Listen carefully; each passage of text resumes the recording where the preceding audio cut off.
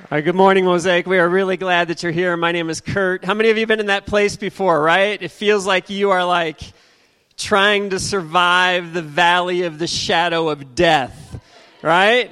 This is not working for me. Come on, the world is against me, only to find out when you get on the other side, it all turned out just fine. I'm here an hour early anyways, right? Oh, thank you, Garrett, for setting that up for us. That was great. Yeah. Wow. Hey, if you're new here with us this morning, we're really glad that you're here. Maybe you've been away for a couple weeks. Let me just kind of take us on a little journey to remind us of where we've been. We're doing this series together called This Ordinary Life. Give us today our daily chores. And what we're doing in particular is we are rejecting the idea that life is somehow found in all of the extraordinary things that we're waiting for, right? This needs to happen. If I could just have this experience. But what we're doing is we're rejecting that so that we can actually settle into the normal, ordinary, everyday situations that we find ourselves in and discover that God is right there in the midst of those things meeting us. Not just meeting us, but really longing to shape us, to remind us of the incredible love that He has for us, what He desires to accomplish in our life. So we started out and we said one of the first things that we do, because remember when we look at God's day, and there was evening, and then there was morning the first day. Genesis 1, right? God's day starts in the evening. In our culture, evening tends to be a time where maybe we're going to ramp it up a little bit. You know what I mean? We're going to ramp up the consumption. Isn't there something more I need to consume? Another show I need to watch, right? Something else I need to eat. Something else I need to do. Something else I need to worry about. But instead, God's saying, no. Meet me in the midst of your routine every evening. Lay aside those idols of consumption, of control, and instead enter into rest, right? Let this be a reminder that I hold the day together, and I hold tomorrow together, and I'll hold the next season together. And so we can settle in, and it's really just a reminder that, God, you're holding it all together, and as I fall into this beautiful thing called sleep, in some ways it's just really readying me for the big sleep that's to come. But even should I enter into that big sleep, due to the resurrection of Jesus, that is not the end. Morning will come, the sun will rise. So nighttime, a beautiful, ordinary thing that we do every day, but God meets us in extraordinary ways. As we wake up in the morning, we said, let's just take it a little more slow, right? For those of us who like to jump up out of bed and go tackle the day. How many of us are like that? I'm that kind of person, right? The morning's here, put my feet on the ground, let's go. And, there's all kinds of things I need to do, all the ways that I need to prove myself.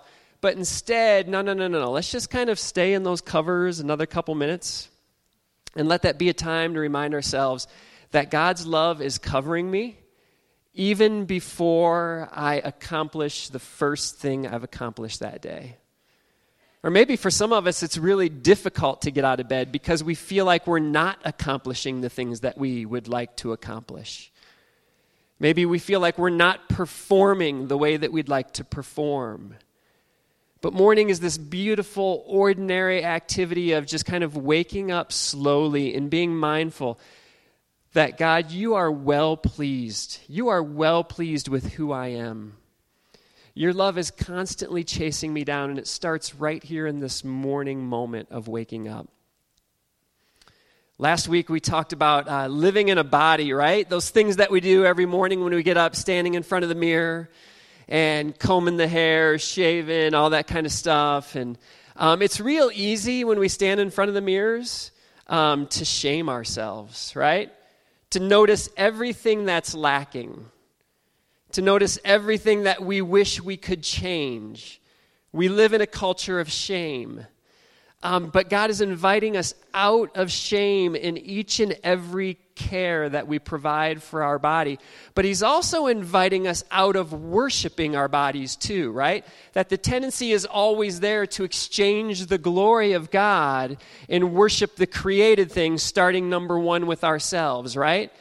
That life isn't about worshiping our bodies and what they desire and what they crave. So God, in just the way that we take care of ourselves, those little things that we do each and every day, is inviting us out of shame, and he's inviting us out of worship of our bodies into honoring these bodies. This is a beautiful gift that you and I have been given. And all of us so diverse in the way that we look around, and you just see all of the diversity, even right here in this room, of the way that our bodies are made. But these bodies, guys, these bodies are the very things that we use to work out the Christian life, right? The ways that we actually love one another, the ways that we actually care for each other, the ways that we actually serve the least of these, those that are broken, those that need to be reminded of God's love. Today we're going to talk in particular about something that we all love to deal with, interruptions. Interruptions, right? I remember back in 2012, I had the opportunity to travel with a wonderful group of people. We went to Africa together. There's a picture up here on the screen, I think. There I am, third from the left, and I had hair in those days, a little bit of it anyways. It was great. We went to this northern region of Uganda, and I remember as we were preparing this team, there was a connection I had there, and they were working on a medical clinic, putting in some clean new water wells, and we had the opportunity to go and just be a part of what God was doing in that place. And for the months leading up to that trip, we kept drilling it into our heads and hearts that in Africa, you don't come with a plan. The only plan is that there is no plan, right? Some of you are shaking your heads. You've experienced that before. Where's Ann Kaler? Where are you, Ann? Right there. Ann, you just experienced it the last 2 weeks, right? You were in Africa. Welcome home from Rwanda. Great to have you with us. But you realize you go to a place like that, there is no plan. Like that's the plan.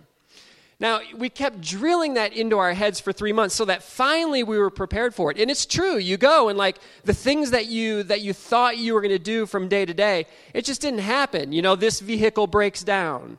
This person isn't there. This situation doesn't play out.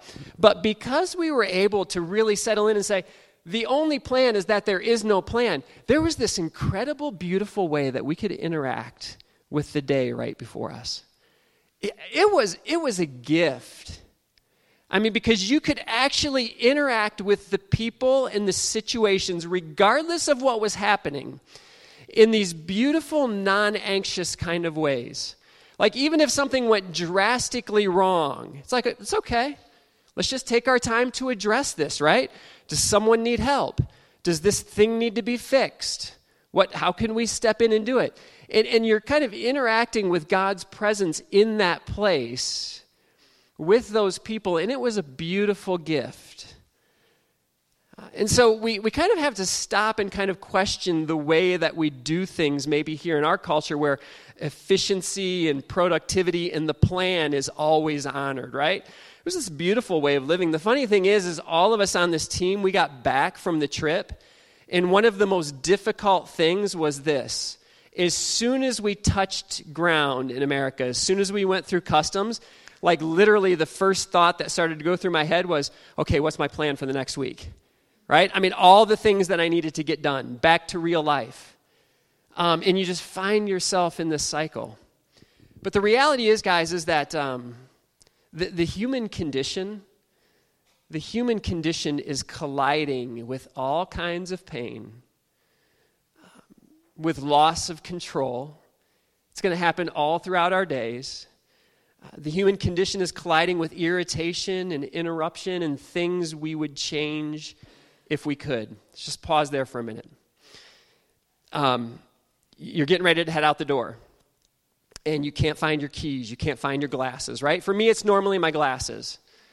And it just drives me nuts, right? I mean, you start to kind of like inside, you feel your heart begin to race, right? Oh, where did I set those things? And now you start pointing the finger at yourself. You kind of want to kick yourself in the tail. Why can't I ever remember where my glasses, And so I'm beating myself up. Or maybe it's other things, right? Maybe it's that appliance that breaks, or it's that few inches of water that's in the basement, right? Maybe you're in the midst of a great sleep only to be woken by that child who is sick and needs you, right? I mean, life is continually colliding with all of these irritations, these interruptions. And when you're in the midst of it, it literally feels like you're walking through the valley of the shadow of death, right? But here's the deal. These ordinary interruptions, irritations that we face each and every day are moments to practice this reality. Because as much as it's true that the human condition is colliding with pain, loss of control, irritation, interruption, and things we would change if we could, it is also continually colliding with the steadfast love of the Lord that never ceases. The other night, I was leaving the College World Series with my dad and his friend. And it's late. We wanted to get home, right? And so we're waiting at this cross street so we can cross over a busy street. And there's an Omaha PD right here controlling the light. The problem is he's letting all of these cars go through, and we're just sitting here waiting for him to control the light so we can have our turn to cross the street. And all of us in the car, your heart rate picks up a little bit, and literally it starts going through my mind oh, come on, guy, change the light. I'm like, he's probably a dirty cop. I bet he is. And before long, I'm labeling this guy, you know what, he's probably racist. He's just not a good cop. I bet he's stealing money on drug busts and stuff. And it's time out here, Kurt. Slow down, right? I mean, I do this to myself, right? And it's time out. What's the rush here, Kurt? The steadfast love of the Lord never ceases. Would you just rest right now? And would you extend some grace and love to the cop who's trying to do his job? Now, the reality is we might say to ourselves, yeah, but whatever. It's no big deal. But someday I'm going to be faced with a real loss. You're going to be faced with a real loss. Someday everything's going to feel like it's falling apart. Some days the experience is really going to be, that season is going to come where you're going to be, I have no control. And this is incredibly painful.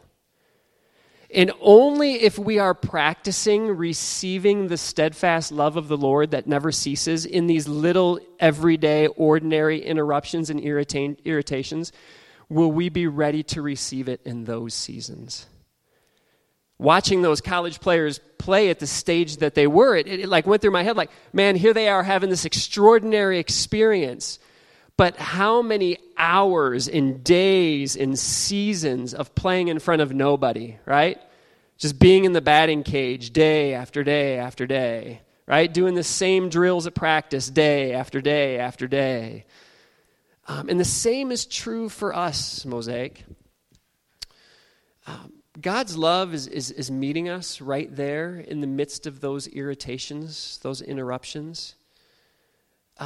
It's really the place where our life and God's life meet. And when we're in that place, there's this invitation to kind of die to the reaction that we want to first kind of have in order to receive something that God's Spirit wants to give us.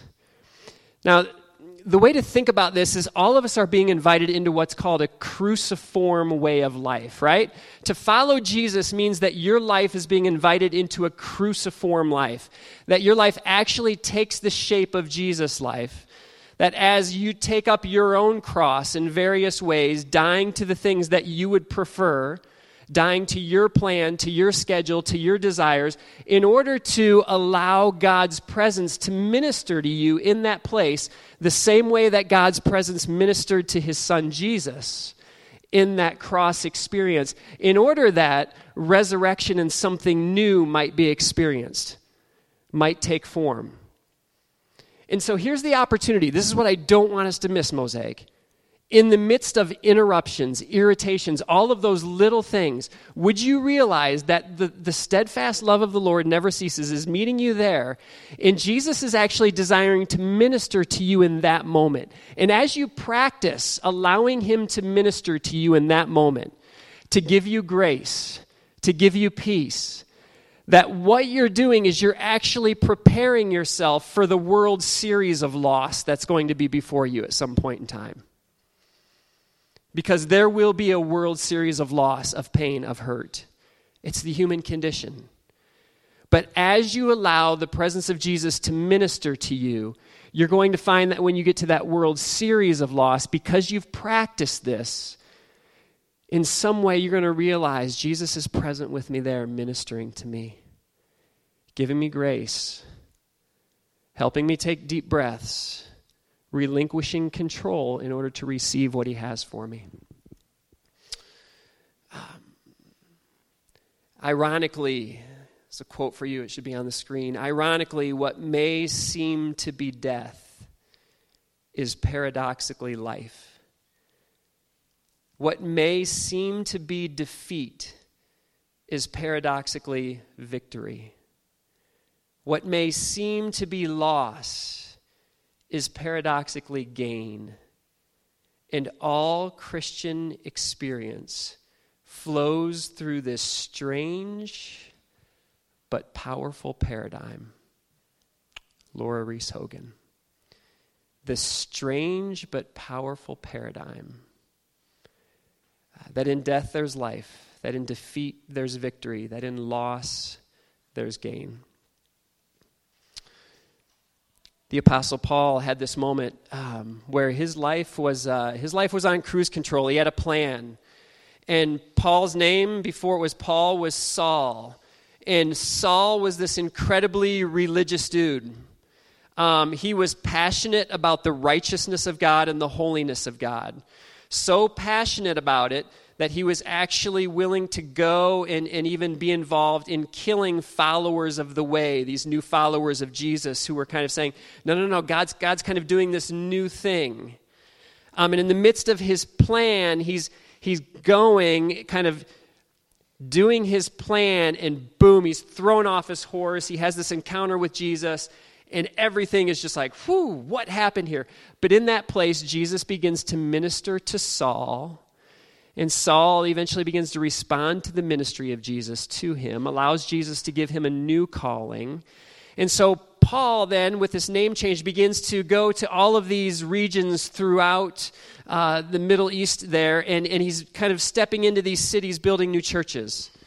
And one of these churches was in this ancient city of Philippi, and he's writing to these people, and he's talking about, in particular, joy that can manifest in the Christian life when we actually begin to engage in this kind of living, where it's like, look, I'm gonna stop trying to control things. I'm going to allow interruptions and irritations to kind of come and do their thing, but Jesus' ministry is present there doing some new things. And so even as Paul is writing to this church in Philippi, he says these things in Philippians chapter 1, verses 12 and 13.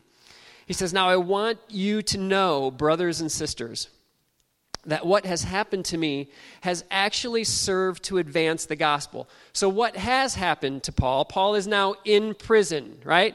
So Paul had this incredible plan, this incredible calling to go and kind of bring life to these new churches in these new cities, but he lands himself in prison because those in authority don't like change, right? They don't like things being done in a new way. They don't like kind of little bit of disorder coming to the order that's there, but that's often how God's Spirit works. And so he's thrown in jail, but Paul is able to say, I want you to know, brothers and sisters, that what's happened to me here has actually served to advance the gospel, right? And the good news is this, that the word gospel, it just means good news, and it's really just kind of it's a term for victory. Like if an ancient empire went and conquered somebody, there would be a herald who would come and be like, hey, gospel, good news, we just conquered another land.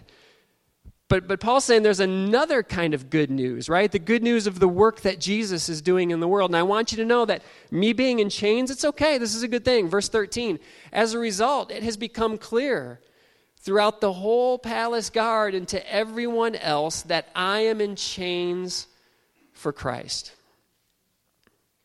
It's become clear to the whole palace guard and to everyone else that I am in chains for Christ. Paul is telling a different story with his life. The story for Paul's life is not what his plans are, how it accomplishes in his timeline, in his way. But Paul's life has taken a new purpose where it's like, no. The only plan is that life is chaotic and life doesn't always happen like how we want. But here's the good news. Jesus is still Lord over this. Jesus is still Lord over this. Right? So whatever pain, interruption, irritation is present in your life right now, in your workplace right now, in your family right now, Jesus is still Lord over that. And you have an opportunity to embrace this interruption, this irritation, to see an opportunity arise. Interruptions create opportunity. What a beautiful truth, Mosaic. Interruptions create opportunity. There is an opportunity right now for something to happen in your life. In particular, I want to share with you 3 things. I could probably create this super long list, but here's a few that I believe are real gems. Number 1, there's an opportunity for decentering. All right? I don't know about you. I love it when I am the center of the universe and the universe revolves around me, right? Isn't that a great place to be? Love it. Yet at the same time, that's like a very kind of lonely, sick existence, right? I mean, when you really stop and think about it, it's kind of a lonely, sick existence. It's an opportunity to decenter yourself. Let's just remove myself from the throne here and realize that, like, I am a part of this massive universe that I can't explain, that I don't understand, right? Some of you were here when we went through the Job series, right? And Job is wrestling with this. Like, I am a part of this massive, chaotic universe, and there's just no answers to it. So let's stop pretending that I need to be at the center. And so every irritation, interruption, loss, pain, it's an opportunity for decentering. That's why Paul is even able to say, like, I'm in chains for Christ. This isn't about me. Second, it's an opportunity for grace to work in us.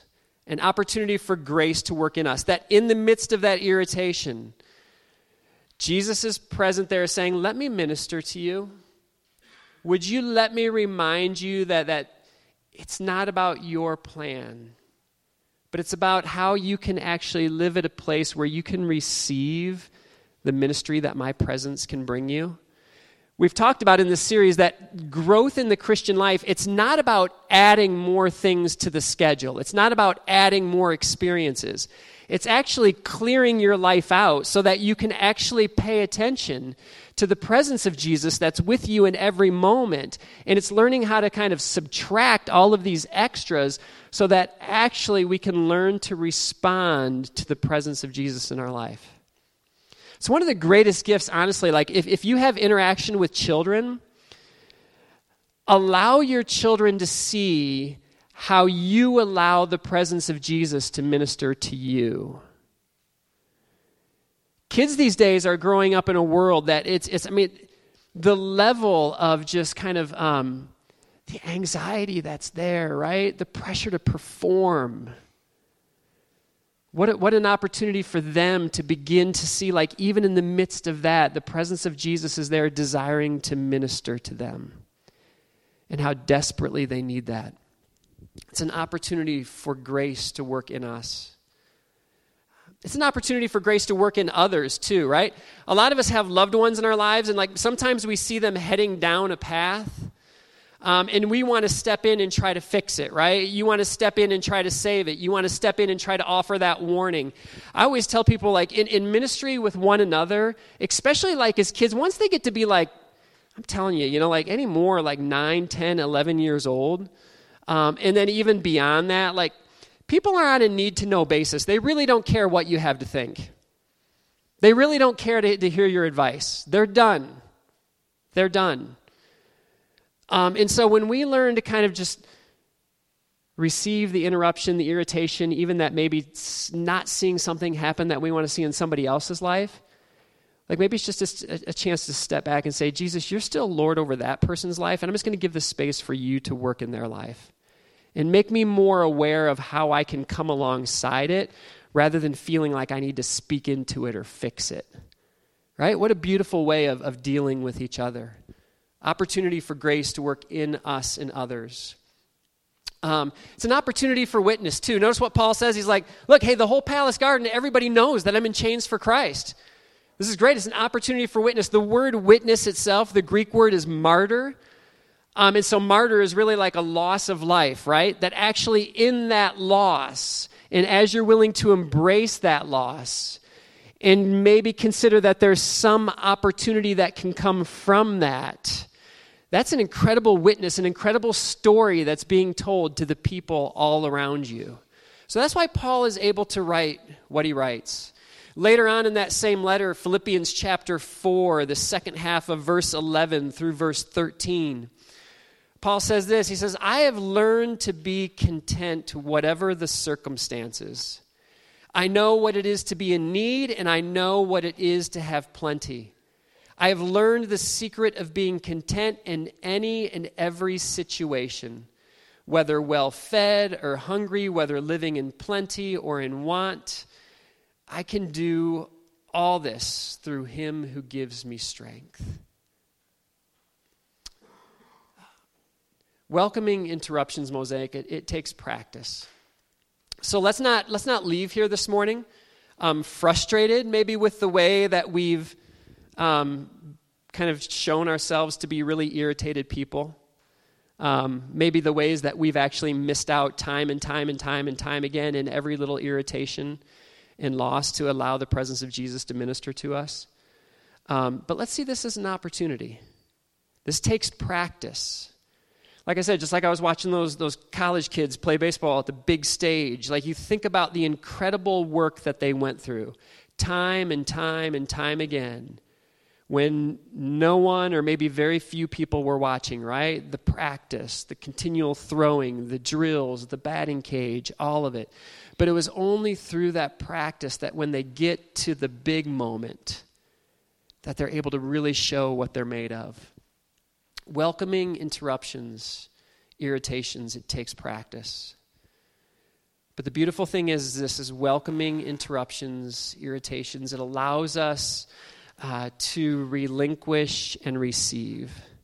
Whatever our plan was, whatever our desire is, it allows us to relinquish that, let go of it with open hands, and then receive the grace that God has for us through Jesus, who's present with us in that situation.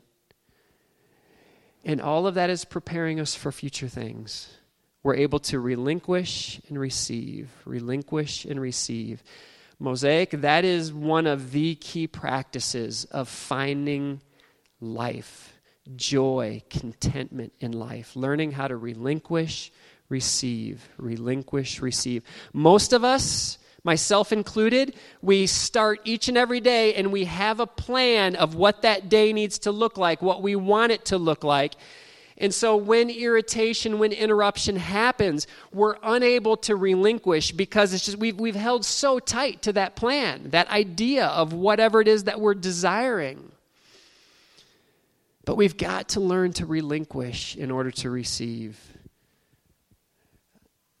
Paul, in the midst of the letter of Philippians, he says this in Philippians chapter 3, verses 10 through 14. Beautiful words.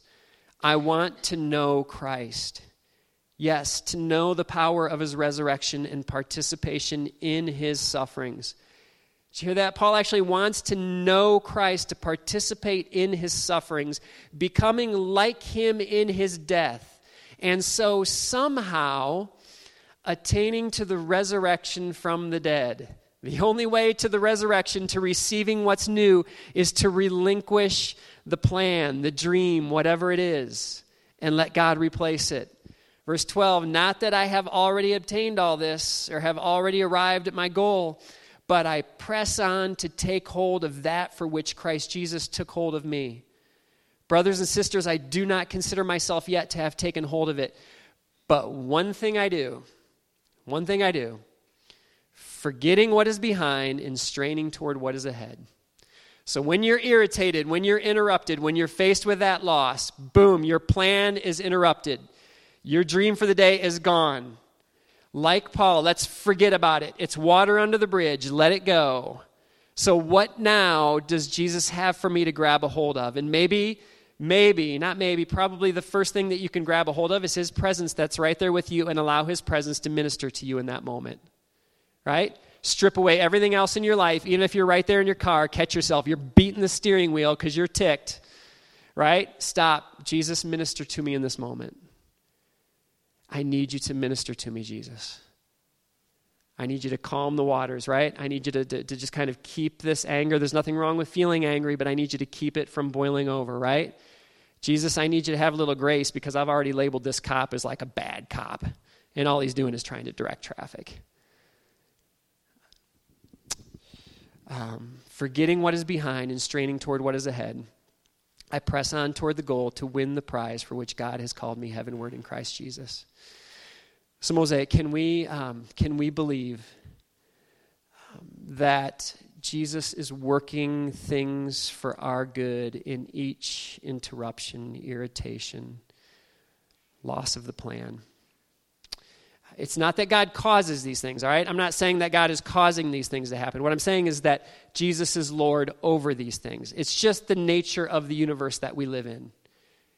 It's a universe of loss, of pain, of hurt. All of us are going to experience it in some way, ultimately in a big way. But Jesus is Lord over that. Do we believe that he's working things for our good in the midst of that?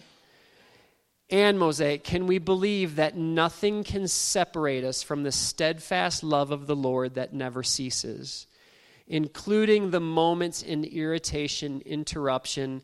Thank you, Jeff Miller, for being so honest this morning about, kind of losing it on your kids. How many of us haven't been there before?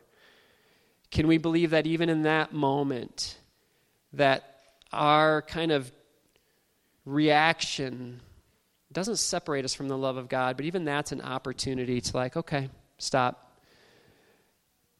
Repent and believe. Come back home to God's love, right? Just like right now, we're breathing in, we're breathing out. You don't even think about it. Breathe in, breathe out. Breathe in, breathe out. A life of following Jesus is a life of repenting, coming back home to where I need to be, just coming back home and believing the good news. The steadfast love of the Lord never ceases, even when I fail, even when I blow it, even when I lash out at my kids, whatever it is. Guys, if we can embrace this steadfast love of the Lord that never ceases, you will begin to experience life transformation and life change in ways that you've never experienced it before. When you begin to realize that each and every ordinary experience of interruption and irritation is there, and you don't need to know why. It's just the nature of a chaotic universe, but Jesus is Lord over that. When we embrace that, life change and transformation begins to happen. Your life begins to tell a story, first and foremost to you.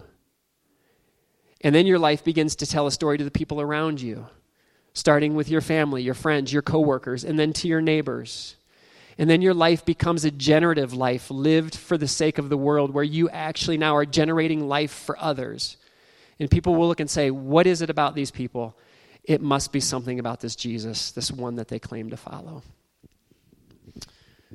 So welcome to your ordinary life, Mosaic, filled with all kinds of interruption and irritation. But every little bit of it that you feel this week, there is tremendous opportunity right in the midst of it. Don't miss it. Don't miss it. Jesus, in knowing the interruption, the irritation, the pain, and the loss that he was about to face on the last night that he was with his disciples, he loved them to the end. And he took bread at a meal that he was sharing, and he broke the bread, and he said, "This bread represents my body. I break it open for you." He took a cup and he poured the cup and he said, "This cup represents the new covenant in my blood, which is shed for you. Take this, drink it, and do this in remembrance of me." The Apostle Paul, in starting churches, said, look, don't forsake this practice of what Jesus started, coming to these tables. Because this is where you first and foremost begin to realize in a very tangible way the incredible love of God that is being extended to you in each and every moment. That you are being invited to come and receive life, rescue, salvation, forgiveness from Jesus, so that then you can go and break open your life and spill your blood this week for the sake of the world around you. And so as Landon and Keith come and lead us in our last song, I want to invite the guys up. May we allow this moment to be a moment where we allow Jesus to minister to us in the midst of whatever irritation, whatever interruption, whatever loss that you're facing now. Allow Jesus to minister to you. And as you take, as you eat, Allow it to be a reminder that as you're being ministered to, now that your life is being sent out in order to go and minister to others around you.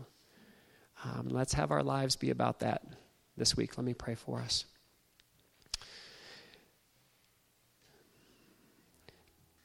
God, thank you for the mystery that's found in relinquishing our dreams, our plans, our comfort. Thank you that in decentering we discover a new way of living, a deeper purpose. And it's not just about us, but it's about what you're doing in the world. And what a beautiful place that is to rest in. So allow us to rest in that moment now. Thank you for the gift of Jesus' life, of his death, forgiveness that is ours. We pray this in Jesus' name. Amen.